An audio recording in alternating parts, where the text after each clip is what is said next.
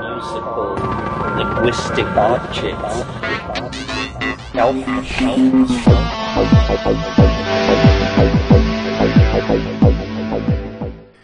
Greetings from Cyberdelic Space. This is Lorenzo, and I'm your host here in Psychedelic Salon 2.0.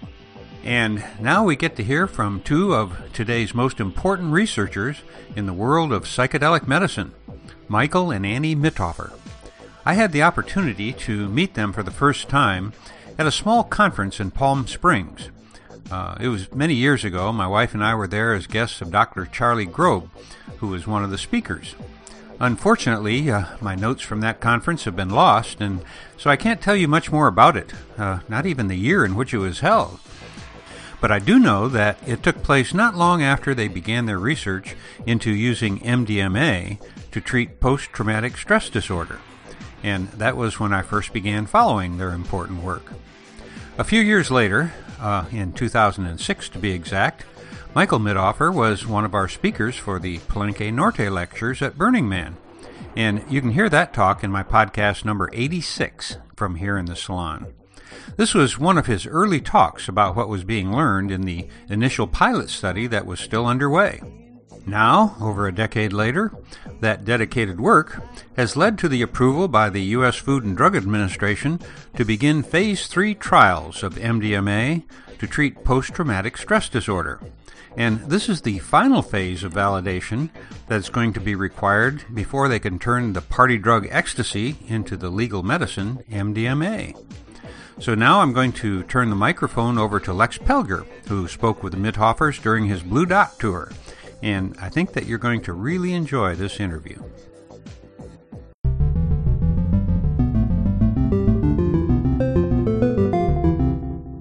This is a No-Nonsense production. If you like what you hear and want to help us make the Salon 2.0 bigger and better, sign up to support this work monthly on patreon.com. As a two-person production, any help goes a long way. Join us at patreon.com/nononsense. I'm Lex Pelger, and this is the Psychedelic Salon 2.0. It's always wonderful to meet a couple who knows how to be together while doing the good work.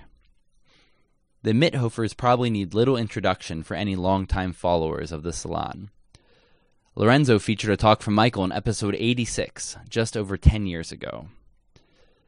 But now we get to hear from both Michael and Annie as they sit in a space where they've done some of their landmark work for MAPS, studying MDMA for the treatment of PTSD. Not only were they gracious with their time in talking with us for the salon, they even attended a storytelling session later that night in Charleston, South Carolina. As one of the last stops of the Blue Dot tour, you'll be able to hear Michael tell a story there in a few weeks. Speaking of, I missed one announcement from last week's storytelling in Chicago. There's also an excellent group there called Psychedelics and the Future of Psychiatry, for anyone who wants to be more grounded in the science surrounding these intriguing medicines. So now to hear from two stalwart leaders in the field.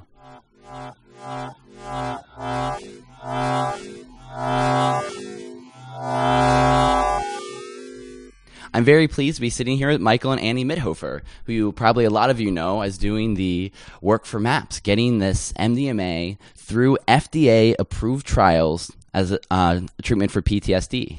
Thank you so much for being here with us today. Yeah, great to be here. Thanks. Yeah, thank you for coming, and I'm so glad to be meeting you finally. So my first question was, how were your early experiences as healers influential in moving into this kind of work? Well, for me, when I decided to go into psychiatry training after I'd been doing emergency medicine for 10 years, one of the reasons I did that was because I read a book of Stan Grof's. And so I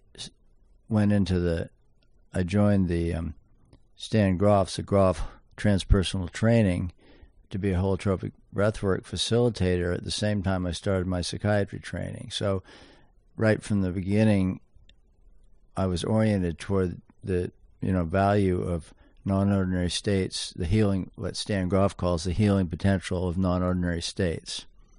And we had also had our own psychedelic experiences in college back in the 60s, and we'd had some experiences with MDMA with the therapist when it was legal, so we had an idea that these compounds could be useful. Yeah, and so when Michael switched to be a psychiatrist and have a private practice and do breath work, I also joined the breathwork training, and I was trained as a holotropic breathwork practitioner, and we led groups for 10 years, and we also saw some patients together in Michael's private practice. So we worked together a lot doing that, and pretty intense experiences. So we were already oriented sort of towards that kind of healing, and not ignoring the body, and in all of the therapy, and we were always looking for new things to do and ways to help people.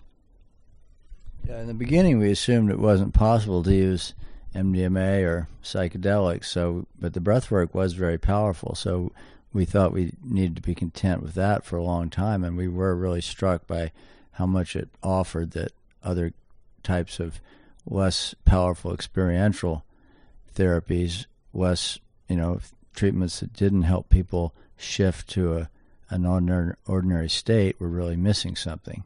And then gradually we, in spite of how helpful the breath work was, we realized that, like anything else, not everybody responds to that. So we decided it would be really important to try to research some of these compounds. So how did those first personal experiences with these psychedelics and MDMA affect you? Well, I came away from my early psychedelic experiences in the 60s with being very impressed that these were important experiences. That was really clear, and I had some very powerful spiritual experiences as well as some very frightening experiences that I wasn't sure what to make of at that time. But I knew they were all important, and then, I sort of left that behind eventually. We decided to go to medical school. But actually, when I read Stan Grof's book, it brought a lot of understanding to the difficult experiences I'd had 25 years before. And then in our MDMA experiences, one thing that really struck us both was how much it helped with deep communication between us. We did it together as a couple with a therapist, some of the time. Yeah, I think that, I had some psychedelic experiences as a, young adult that were not guided or didn't have any kind of, help with their experience or integration or anything like that. So my only experience with that form, which is obviously what we've done, is having the therapist, like Michael mentioned, with MDMA, and just seeing how powerful that could be, and also doing integration after it and continuing to work with the process.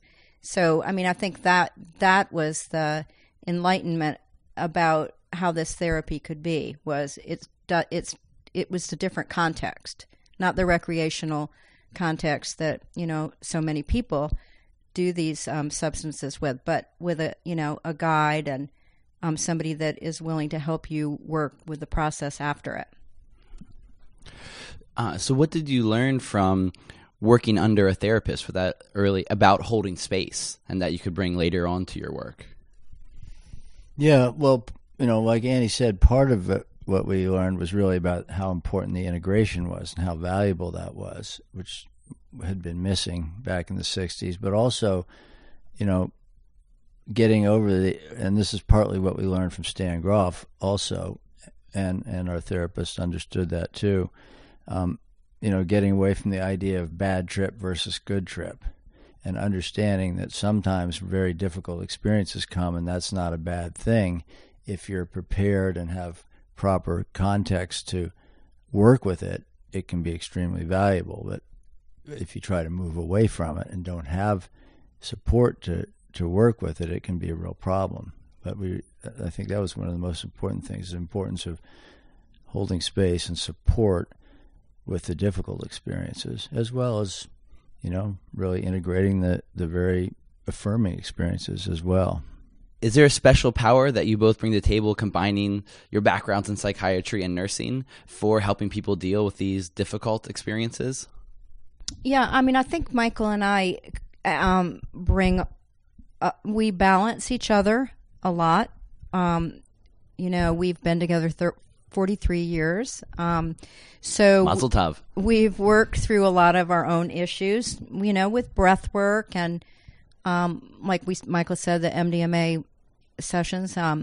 So, we've just had a chance to really kind of get through all that. And so I think when we started doing the research, it came at a good time for us as far as our relationship, and having gone through leading groups together. And, so, yeah, I think we complement each other as far as Michael being an emergency room doctor and not being afraid of things happening, powerful things, and me being a little bit more grounded and more, noticing things and being aware of things there's some things that could happen, So, yeah, the nurse-doctor relationship kind of, we do that pretty well. But I don't know. I think what we learned from breath work and leading the groups and going through the training ourselves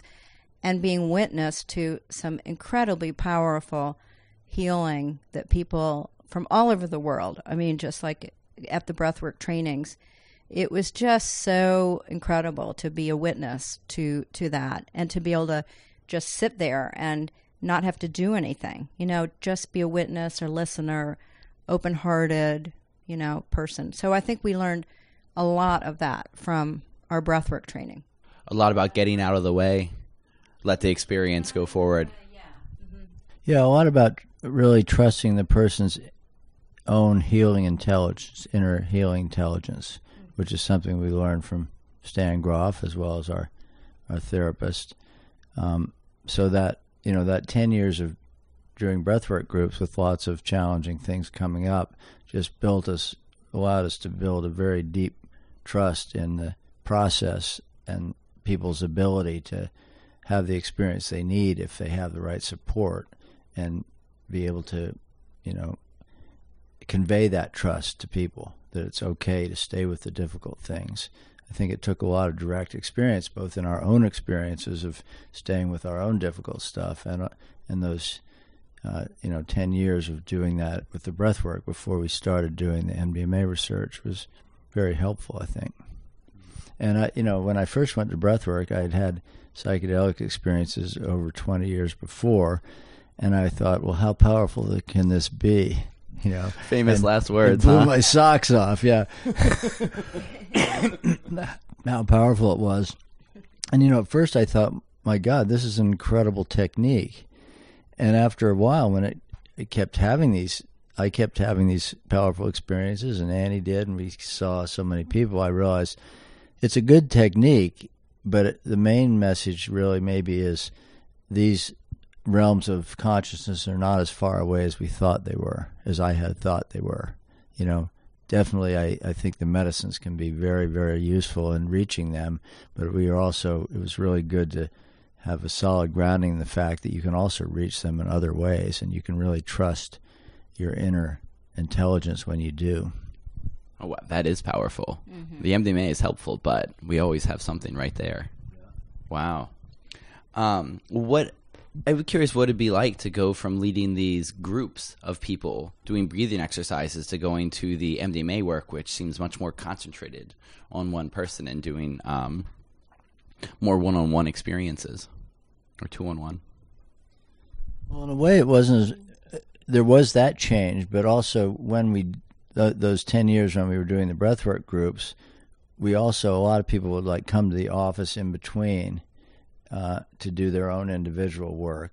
Sometimes we did breath work with individuals. Usually it was in the group, but individuals often came and did powerful emotional release work, sometimes on a mat, working with the body, and using kind of a similar approach of helping them release things. So it wasn't, in that way, we were also pretty used to working with individuals together. Yeah, I think maybe having the groups, and I mean having an all-day group with people breathing and then having process takes a lot of energy and a lot of stamina. So that probably helped us for sitting for 8 hours with people and, being there for sometimes very difficult processes and also energies that were coming. So I think that really helped us in that way. Yeah. Yeah, we learned, by the modeling from Stan and our other teachers, and also our own experience over those years. We learned that if you're going to work with non-ordinary states, it's not a 9-to-5 job, and if you're going to invite somebody to enter into these states, you need to be prepared for being with them for as long as it takes. So stamina is an important part of this work too. So your work is on call. It's calls in the middle of the night. It's lots of follow up you might not expect. That kind of therapy. Yeah, we tell people they can call us, during this period when we're working this way, they can call us anytime, 24 hours a day. We don't get a lot of calls in the middle of the night, but sometimes, but we need to be prepared to support them because, as we say to people, this is one of maybe the more challenging things to convey to people in the beginning before they've experienced it. We say it's not just what happens during the MDMA effect. This is a process that gets catalyzed by that, and then it keeps unfolding, and it may come in waves. There may be waves of difficulty in between, and just as there may be really nice waves. But to really support people if they're having waves of difficulty and help them process it, stay with it, and move through it, rather than trying to shut it down or move away from it, that's part of the integration that's extremely important, that can really make a difference in how people do ultimately. Mm-hmm. I think the other thing we learned from the, working together was that we worked a lot with a lot of people with PTSD. I mean, Michael's practice really, wasn't totally PTSD, but a large percentage of it. So we had worked with people that had that, had that going on for them. And so, we knew some of the challenges of healing that and being with people during the integration process. And when people who've been numb to feelings or avoid feelings, that's one of the challenges when they start feeling again. So we knew some of that, which was really good. And I just want to add something, yes, it can be hard work and it takes stamina. It's a big commitment, but also it's an incredible privilege to be able to sit with people who are willing to take the leap and go into these states and share their experience with you. So at the same time as sometimes being pretty tiring, it's also, really nourishing and invigorating. And we do consider it a huge privilege to be able to sit with people when they're doing this deep work. Yeah, to see the transformation, if you could see the snapshots of the people when they walk in the first time and then see them, 3 months or 5 months later, depending on how people were randomized. But it's just mind-blowing to see the transformation in how people are. And, the other thing I want to add is we have a lot of gratitude toward the people that volunteer to be in the research and end up having really wonderful relationships with them. But also we're constantly aware of how lucky we are to be able to do these sessions, knowing it takes an incredible amount of work by the whole MAPS team.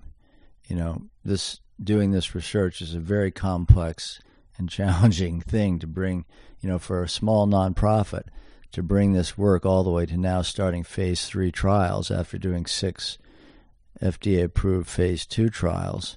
It doesn't happen much. It's usually, government or industry funding.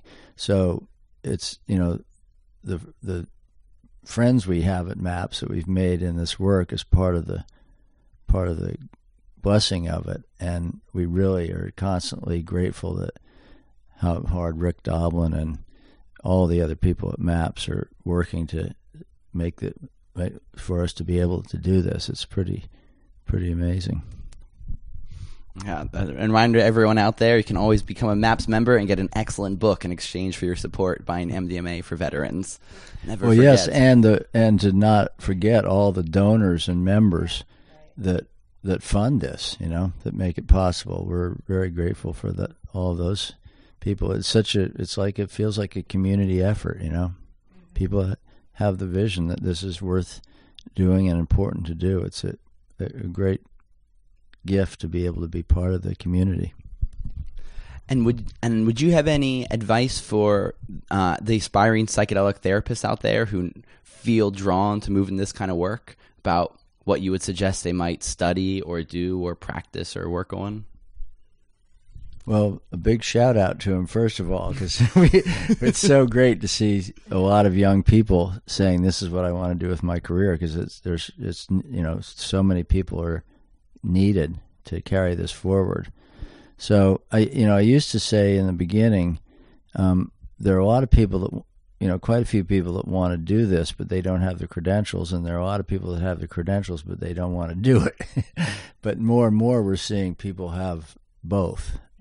A lot of people are showing up that have both. So I think, the education, the credentials are important, whether it's in psychology or psychiatry or medicine or neuroscience, kind of whatever someone's passion is, but to get the graduate education that will put you in a position to be able to really contribute to this area is great. And I think I know what Annie's going to say, so I'm going to let her say it. And breathwork training. Yeah. Going to breathwork. But other than that, there are lots of other things that are really good to study, like internal family systems, and Hakomi, and somatic work with like somebody that's trained with Peter Levine. So there are all those kinds of things that you can do. You can do an introductory weekend workshop, and just try it out. And then there also are trainings. So all of those things that combine the body and mindfulness and parts work are all really good. And there's advice I sometimes give out. I should probably pass by professionals like you. I often tell rooms full of young people are excited, is that they can sit for each other too, since they're often taking these drugs out at a party, just to remind them that you could also take it just one person and another person sitting next to them on the couch and let them have their own experience. That's not something to do with someone with severe trauma, but I think we can forget how powerful these medicines are, and we can be healers for each other within the community. I'm not sure what you think of that advice. Well, it's better than going and, taking, huge combinations of psychedelics and having no support. Yeah, obviously the set and setting and having friends be there to support you is incredibly important. Yeah. So getting back to the sessions a little bit, what are some of the lessons you learned about preparing people for these experiences? Well, first thing is just to form a relationship with them. So you get to know them and have them get to know you enough to be able to trust that you can support them is really important. And then, talking to them about this reality of their own inner healing intelligence, because that's pretty new to a lot of people who've come to treatments thinking that somebody else has to do something to them to get better. So really emphasizing the inner healing intelligence is a big part of it, and also what I said before about the way it unfolds. Can you describe more about the inner healing intelligence for us? Well, we see the evidence for it all the time. For instance, we take the point of view that the non-directive approach, that we don't know what experience people should have or what order they should have their experiences in. And we just see again and again, if we just invite people to, as much as possible, set aside expectations, not try to have an agenda. Obviously, they have an overriding intention to heal, but not to have an agenda about what that should look like. And so, sometimes we see people that go straight to processing their trauma, and that seems to be very helpful for them. Quite often we see people that have some other kind of experience first, either a very affirming experience, kind of really letting it in emotionally for the first time that they survived and that they have a lot of support in their family, that kind of thing, that people say, I knew that I'd survived. I knew I had support, but I couldn't feel it. And then maybe their first experience, we have seen that, their first experience then is having that get in. And then later they're in a position to process the trauma. Or some people have awareness of their own parts suddenly more and have a very healing experience about their relationship with their own parts before they actually process the trauma. And so it seems like this incredibly elegant and reliable process happens that's different for each person, but that really, from the evidence we have, can be extremely helpful. Yeah, and, Michael always gives the example of working in the ER when someone comes in with a cut. He would know how to, remove gravel, obstacles, remove dirt, clean it out, but the body has its own innate intelligence of how to heal that wound.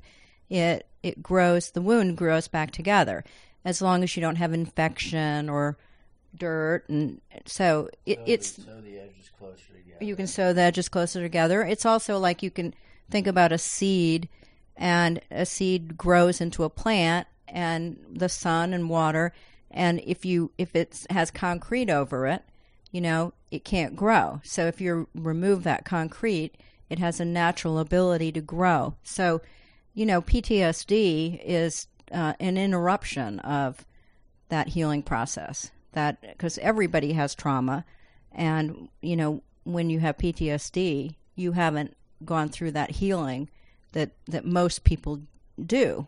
So it's interrupted, or there's obstacles to their healing. So that's part of what we do, but we also, it's for people to get to know us and to know what our experiences are, and to start to find out things about the participant are part of the things we do in the first 3 sessions that are the preparatory sessions. And then we try to give them a little bit of an idea of like Stan's cartography of what they might expect to happen. Not too much, but enough so that they're not freaked out. We also give them instructions about how to use their breath to relax if they get scared when the medicine is coming on, which is really important to have that tool to be able to calm down if you're overwhelmed. And there's more we do, but you want to say some more? Well, we also talk about using the breath that way to calm the system if people get afraid when the medicine is first coming on. But then later we actually aren't encouraging people to try to relax so much. There are times when we do, but mostly if anxiety is coming up later in the session, we're encouraging people to use their breath to breathe into the experience, to stay with it and move through it rather than trying to settle it down or push it away from it, to look at everything that arises as something your inner healing intelligence is bringing up for your healing and your growth. So talking about that ahead of time is really helpful, just kind of introducing that approach that we take during the sessions. And what are some of the most important lessons you learned in these many years of holding space for MDMA sessions with severe PTSD? I mean, it seems to work for everybody. I mean,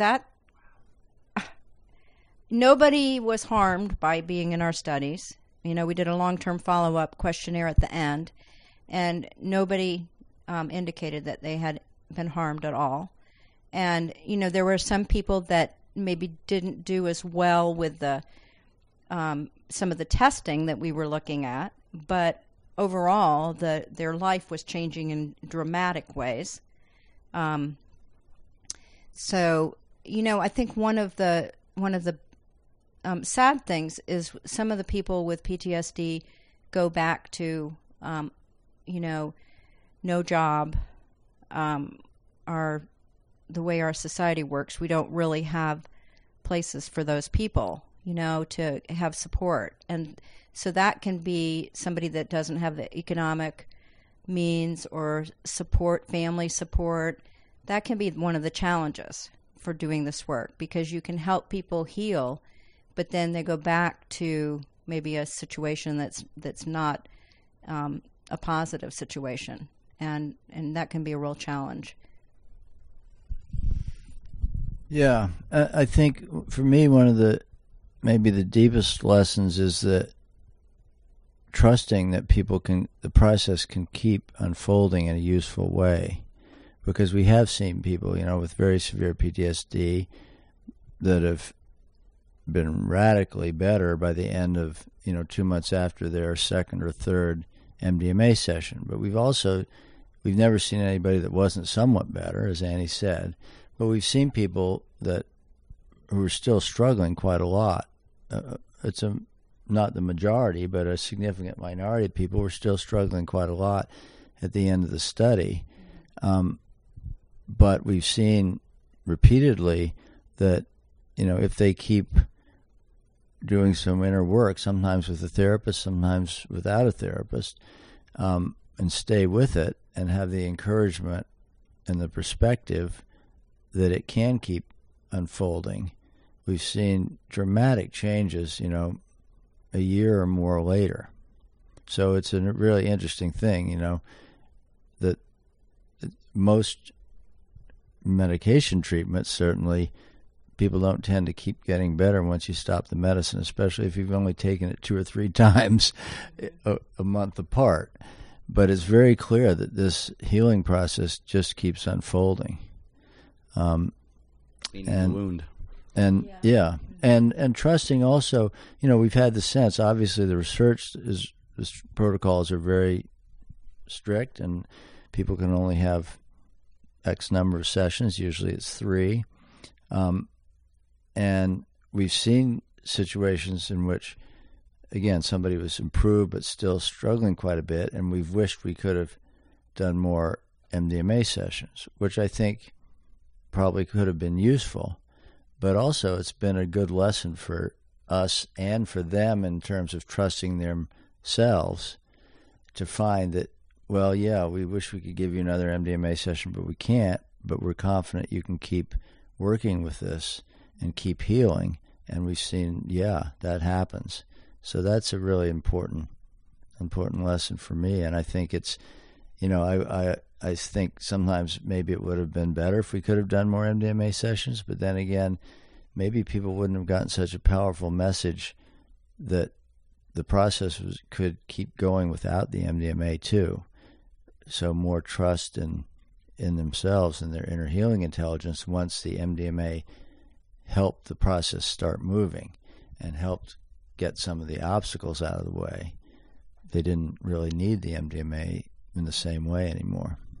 Yeah, I think what Michael said, that's also part of what, you know, we really talk about in the beginning in those preparatory sessions, is what the integration is going to look like and what are the tools that they have. You know, do they have a practice? Do they have a yoga practice or art or singing or, you know, whatever it is?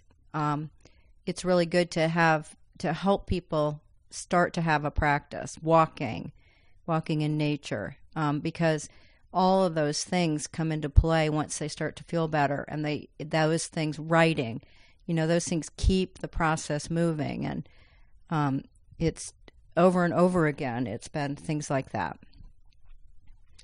Yeah, the other thing is the people that we've seen in these studies, wouldn't have access to psychedelics, I don't think. A majority. I mean, there are some, obviously, that would, but they've been naive in a way to psychedelics, and being able to offer it to people like that has been so rewarding too, because you tend to. It's the same with breathwork. You don't see the people that are underprivileged at breathwork groups, and bringing these things to people that don't have the privilege that so many of us do is really important. Does seem like it's going to be one of the difficult questions as this moves forward, is accessibility and the ability for any country to afford 2 therapists sitting with one person for a very long period of time who has severe trauma. It'll be fascinating to see how this rolls out. Yeah, it will be. I mean, we're making efforts already in our Phase 3 design to collect data that might be relevant to insurance companies about, less medical utilization and because there are a lot of data about how many health consequences go with PTSD beyond the PTSD. And if you look at how much it costs for somebody to have PTSD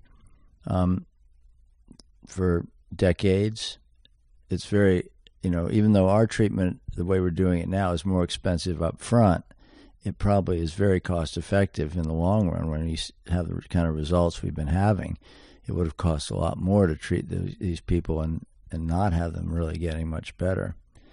But also, I think once it's approved, there'll be a lot more flexibility. And for some people, they probably don't need 2 therapists. And for some people, they could do it in groups.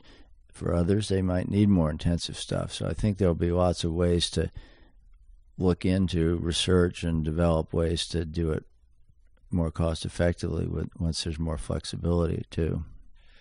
So in the academic community, was there a lot of pushback as you started releasing these findings that were so powerful that they almost seemed unbelievable for PTSD remissions?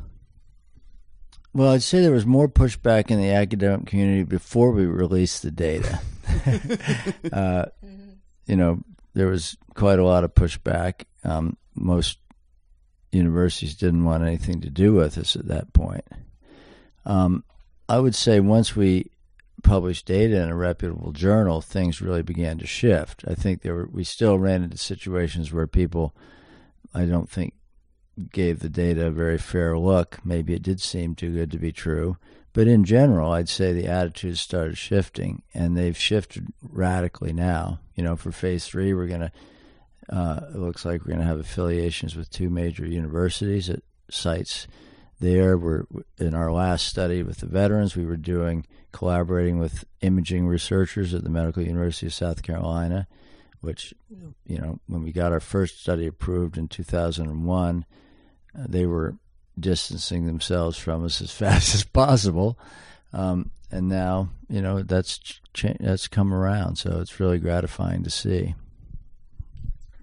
The other thing that's helped is that all the studies with psilocybin at Hopkins and in New York and UCLA, and having those results be positive and be published and in the news a lot at the same time has been, I think really helpful for all of the psychedelics, and for people understanding more about what we're doing.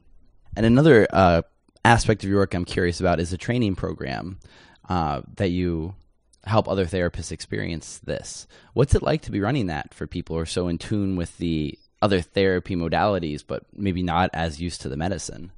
Yeah, so we're doing 2 different. So one training is to be able to give MDMA to therapists. Is that what you're talking about? Yeah. Yeah, that's been really, really fun and interesting to give people that opportunity. And people, it's been surprising because I think people haven't realized not all of them, but I think there have been some of them that haven't realized what's actually going to happen, and that they're actually going to have two therapists and all that time and attention. And so I think some of them have been very surprised at what has happened and how beautiful it is. And yeah, that's been wonderful. Do you want to add anything, Michael? Well, the other thing about that that's nice is there's a placebo session too. So the therapists get to have their own all-day placebo session, just like in the studies, and they also get to see, well, that can be very useful too, because we did see a good effect with just the therapy, not near, but then it was much, much larger with the MDMA. But I'd say, just to say something more about the training program, it's been a lot of fun, but before the therapists are eligible for their own MDMA session, they have to go through our other non-drug training, which is, there's an online segment first, and then there's a 6-day in-person training, and then there's a second one of those later. And in the first one especially, it's mostly watching videos and discussing videos from our session. So it's a very rich process. And yeah, sometimes it's very interesting to see that people are taught a lot of things in other therapy methods, that some of which are very important. I mean, we're not training therapists from the ground up. We're just training therapists to use the same approach that we've been using for the purposes of research. But a lot of it is kind of unlearning old habits, because it is a much less directive approach most of the time. And so, if you had broad spectrum, what other applications of MDMA therapy would be most of interest to you? Well, couples therapy is, I think, one of the most exciting areas, and we are doing a small study now, collaborating with Candace Monson and Ann Wagner in Toronto, two psychologists there, using the method that Dr. Monson developed, cognitive behavioral conjoint therapy, for couples, one of whom has PTSD, and combining that with 2 MDMA sessions 2 or 3 weeks apart.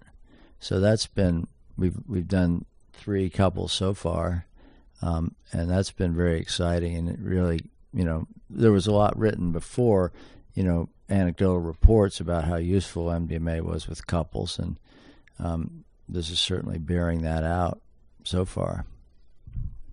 I think it'd be really wonderful to use it with families who are having trouble communicating about issues, like especially after the death of someone, and then also before someone dies, like the study that's going on in Marin right now. I think it could be incredibly useful for those two. That's great. Mm-hmm. And if you had free legal access to all the medicines, what medicines would be the most intriguing to both of you that you might want to incorporate, or other modalities if it was wide open? When I first had my first conversation with Rick Dahlman in 2000 about would it be possible to do this research, and he said, you can do it here and we'll help you, because I thought I'd have to go offshore or something. He said, what do you want to study? And I said, MDMA, LSD, psilocybin, and ayahuasca.